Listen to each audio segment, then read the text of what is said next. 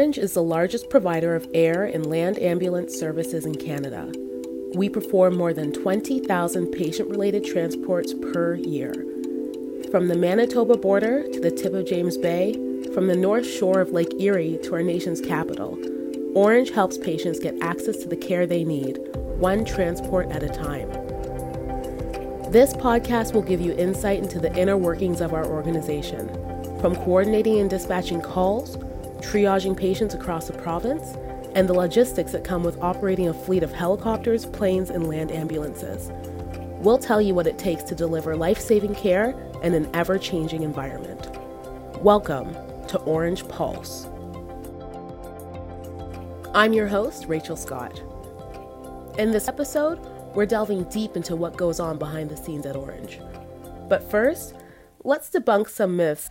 Well, I think the public conception in a lot of cases is that we go to car accidents and we pick people up and we bring them to hospitals, because when we're most visible to the public is when we land on highways, roadsides, or in small communities. So that makes us very noticeable. Helicopters, people walking across the apron with a helmet, on their hip and things like that. But those types of calls, while very important because we need to get to a trauma center within a certain amount of time, is actually a small percentage of what we actually do. That's Marcy Auger. I'm a critical care flight paramedic and currently the Paramedic Safety Investigations Coordinator at Ornge. I've been with Ornge since its inception in 2006. Prior to that, I've worked on air since 2002, and I've been a paramedic since 1996. She's here today with her husband, Pat Auger, to help introduce the work we do at Ornge. I'm a critical care flight paramedic, currently based out of Ottawa. I'm also currently the Special Operations Coordinator for Ornge. I've been involved in the air ambulance system since 1993, and then with Ornge since its inception since 2006. So what does Ornge do exactly? Ornge is a very complex organization made up of a multidisciplinary team. We asked Pat and Marcy to list off as many team members as they could in as little time as possible. Are you ready? So one of our positions at Ornge is we have transport medicine physicians that are directly involved with the Ornge Communication Center for the provision of medical direction for our transport crews, as well as advice to peripheral hospitals. We have our aircraft maintenance engineers, or AMEs, who are responsible for all the day-to-day readiness and maintenance of our aircraft to ensure that we can complete our missions safely and ensure that we are ready as a system. We have our pilots, both captains and first officers, that are responsible for operating not only our rotor wing aircraft, but our fixed wing aircraft. We have our base managers and base administrators who contribute to ensuring base readiness overall, and that we have all the supplies and equipment and all the consumables and medications that we need in order to complete each of our types of calls. So we have our medical communications officers that are responsible for taking the calls from the peripheral hospitals, triaging calls, and giving us our call information. We have we have an entire education department through our base hospital, and our education department is responsible for initial training and certification of our paramedics, and then ongoing maintenance. Now that we know who makes up Ornge, what do these team members do? Okay, so there's many things that Ornge as an organization is involved with, and I'll start with the first one now, scene calls. So where you actually see a helicopter landing on the side of a road for a major car accident. So that's an example of something Ornge is involved in. We do organ transplant movements across Ontario. And then we're involved in doing critical care transport, but for example, we're involved in neonatal transport, so the movement of premature babies. And we'll do pediatric transports. We move obstetrics, so women in labor or high-risk pregnancies that may be in premature labor. We do cardiac calls, so we'll transport patients from smaller hospitals who require specialized cardiac or cardiology. We move stroke patients. We'll move stroke patients into stroke centers. We'll move trauma patients into trauma centers, which is where a lot of people see us land on the highway, but we also retrieve those patients who have presented to a smaller hospital, and we'll move them to a trauma center as well. So we provide ICU level of care on our aircraft. And we also provide some telemedicine, and our transport medical physicians are involved in providing that, as well as some logistics support, and that's all in the far north. We're also involved in surge planning, so medical surge capacity for major incident response. Currently doing some surge capacity planning for COVID. Did you catch all that? If not, that's okay. Every episode, we're focusing on each role in depth. This episode, we wanted to get to know more about Pat and Marcy's experience as paramedics. What does a typical day in the life of Pat and Marcy look like? There's a number of base responsibilities that are critical to the operation. And so because we just don't know what we're going to get called out for, like we could show up and we could get called out for an infant in respiratory distress. We could get called out for a male having a heart attack. What are some like examples of calls you've had in the past or like memorable experiences? By the way, that's Phil Kim. He's our podcast coordinator. He was able to sit down with Pat and Marcy. You'll be hearing his voice throughout this episode. Recent that comes to mind is we got called to the Kingston General ICU to manage a sickle cell crisis. A patient that was a pediatric patient that was in acute chest wall syndrome, so critically ill to the point where the Kingston General ICU, which is a tertiary care facility, had difficulty managing the patient. And this patient ended up being intubated, was ventilated, was a very difficult vent, and required massive amounts of medication to keep the blood pressure normalized. So quite a bit of epinephrine and other complicated medications. Yeah, we had several infusions, and we were providing medication doses throughout the flight just to keep her alive to get to the receiving hospital. And much higher than what we would normally do outside of our medical directives. And I remember that call in particularly being complicated because, Marcy, you were on the phone with 3 physicians at the time trying to figure out how to manage the patient. We've also had some tragic summer calls that seem to pop up every summer is pediatric drowning due to backyard pool. It's very quick and it can happen in an instant. Also related to summer calls that we see are burn patients.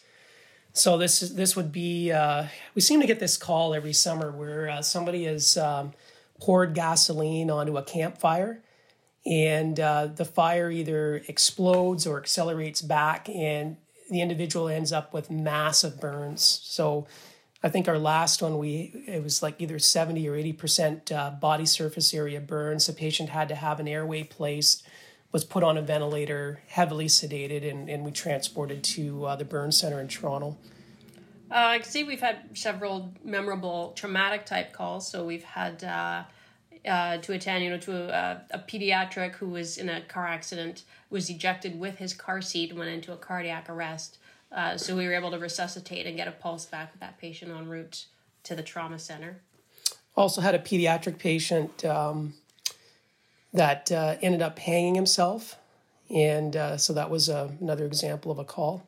We've had some, we see a lot of catastrophic head injuries, but one that's most memorable was a bunch of cyclists. There was a group of cyclists that were struck by a van within the city limits, actually. So we were dispatched to that, and we moved one of those victims who had quite severe head injury, and has since recovered.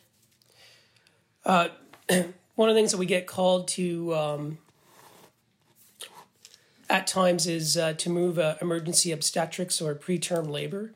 One that comes to mind is a lady that was in a breech position, and we ended up having to deliver a double footling breech. So we didn't have enough time to get to the tertiary care facility. Delivering a baby in an aircraft is a little confining of an area to work in. And a premature baby. So we're talking about delivering a neonate.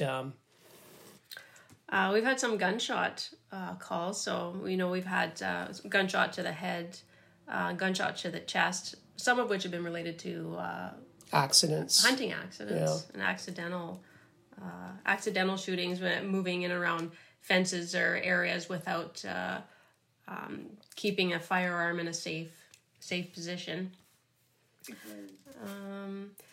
I would say related to some ICU patients, which we do a lot of ICU level transfers. During H1N1, and we're seeing it again now with COVID, we're moving a lot of patients who are very challenging to ventilate and oxygenate. And really, it takes a lot of, the biggest challenge is keeping them ventilated and oxygenated till we can get them to an ICU center. Number of critical elements to our operation. So we carry narcotics, very similar to what you'd have in an emergency department or ICU. And we carry a number of medications for resuscitation, as well as antibiotics, all these things that need to be checked. And so what's critical to the operation is to ensure that our vehicles, so whether they be our critical care land ambulance, our fixed wing aircraft, or our rotor wing aircraft, are ready to go. And we primarily work out of medical response bags, and so those medical response bags need to be checked. So whether that be our airway bag, our trauma supplies, our medications, all this critical equipment, life-saving equipment, needs to be checked.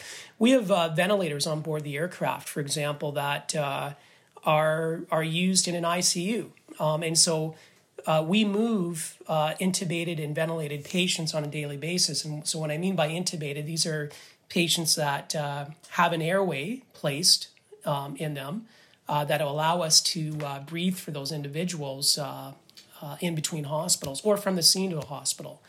And so all that critical equipment needs to be checked. The other part of what we do in a typical day is, if we're not doing calls, we have continuing medical education that we do, and a lot of that is done online. And we have monthly requirements, and then we have annual requirements. So part of that is ensuring that we have that education done. And we also have operational training that needs to be done. So annually we have to ensure that we do training and hover exit on the aircraft, which would be being able to exit the aircraft perhaps in an area where the aircraft can't put all their weight down, or on the edge of a lake, or certain areas where it would be hard for them to get into. If they can hover to a certain extent, then we can exit. But we need to do training in that to ensure that we do it safely. Annually, we do underwater escape training, which is not my favorite at all. But it teaches us how, if we were to have an incident around water, how to exit the aircraft in that sense. And then our other regular annual training, we always have to do CPR updates and equipment updates if we have different equipment that's on the aircraft. Our most recent, newest piece of equipment would be our IV pumps. So we have to ensure that we have the training in that, and that we can use them effectively and efficiently when we have a new piece of equipment that comes online. May I ask why the underwater escape training is not your favorite?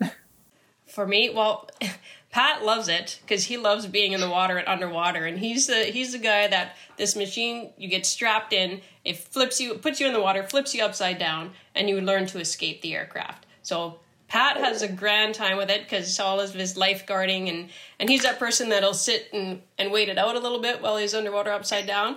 I'm the person who is sure that I need to escape immediately. It's very, very safe. The guys, the trainers are there with you underwater every step of the way.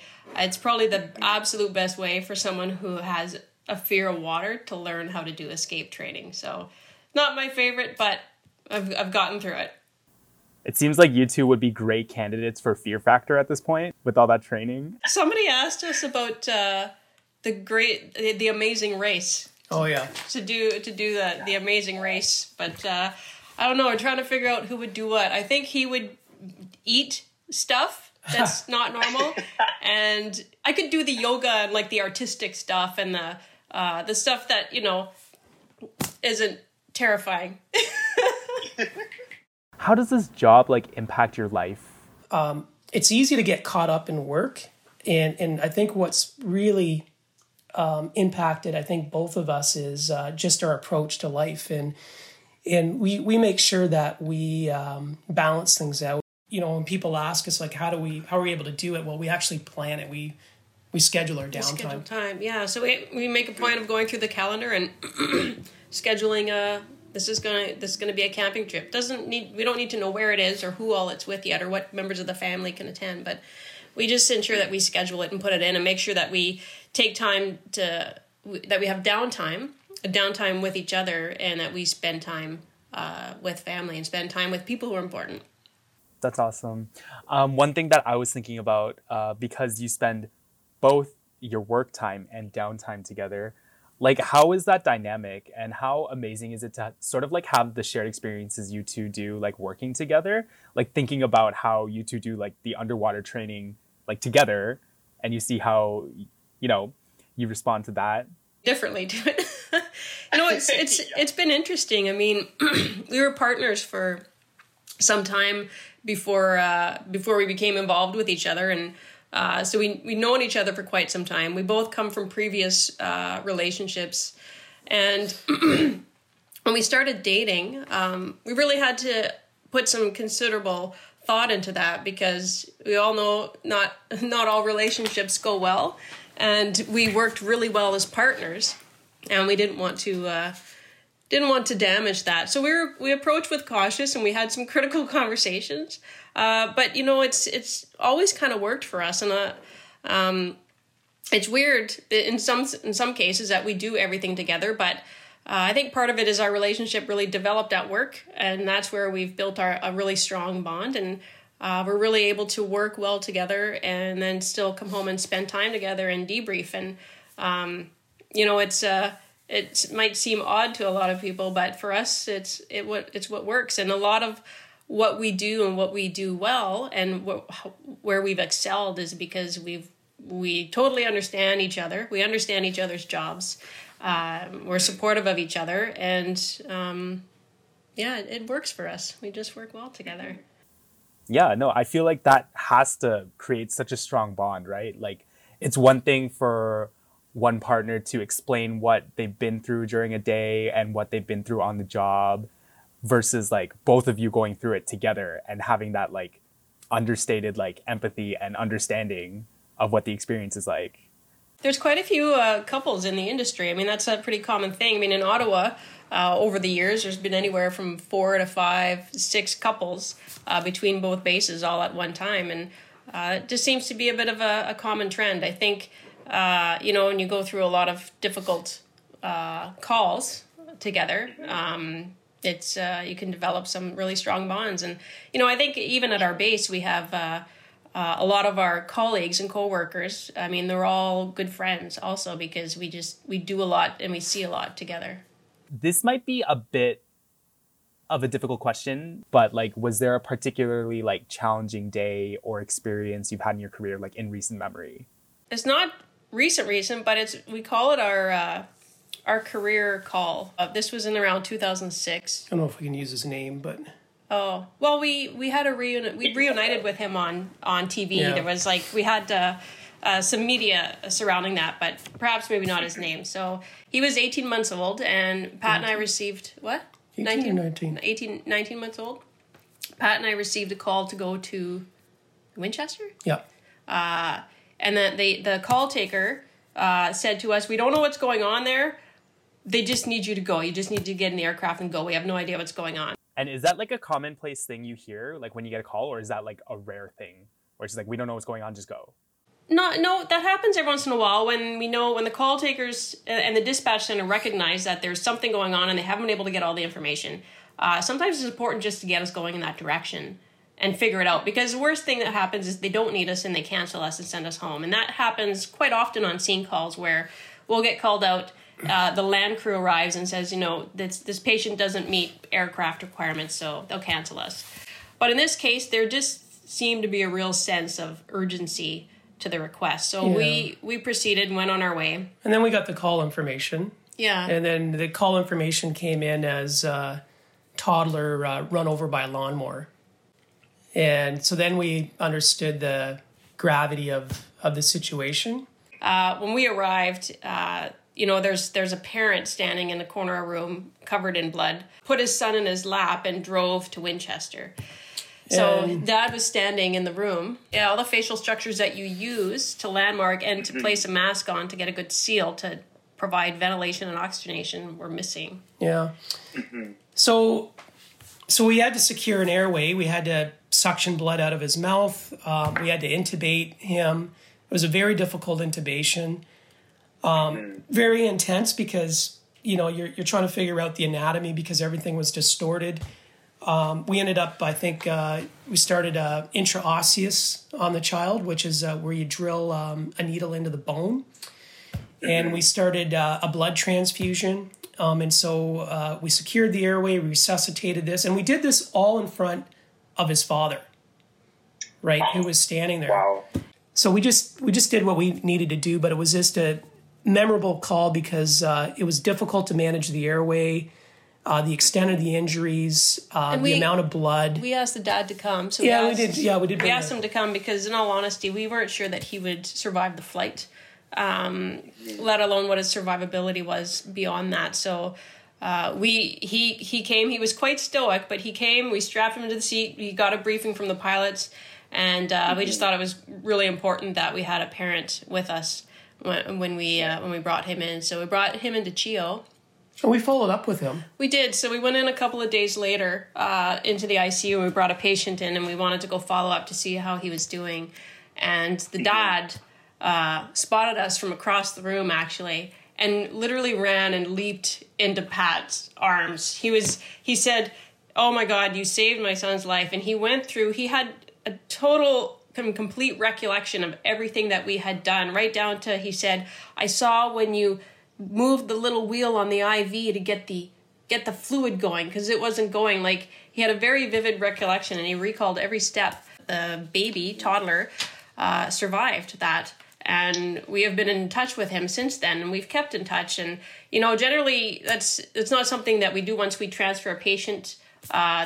They're no longer our patient, but this was part of the family. It also reached out to us and to keep us posted on how he had done. We did do a reunification with him. I can't remember what year that was. I have the video of that, though, where him and his dad came out and checked out the aircraft and came out to the base. And, and at the time he was probably, I want to say 4-ish. And he said that he was coming to show us that he was okay. It was pretty cute, actually. He's a miracle story for us because he was so severely injured. We were concerned about him surviving the flight, and he has gone on to do really well.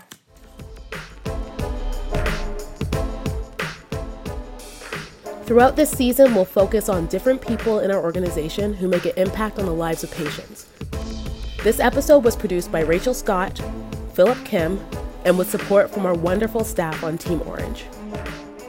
I would just say thanks for having us and thanks for putting in the time and working on this podcast. I think it's great to be able to get more information out there about what we do and provide some more understanding to the public as to what our role is in the healthcare system.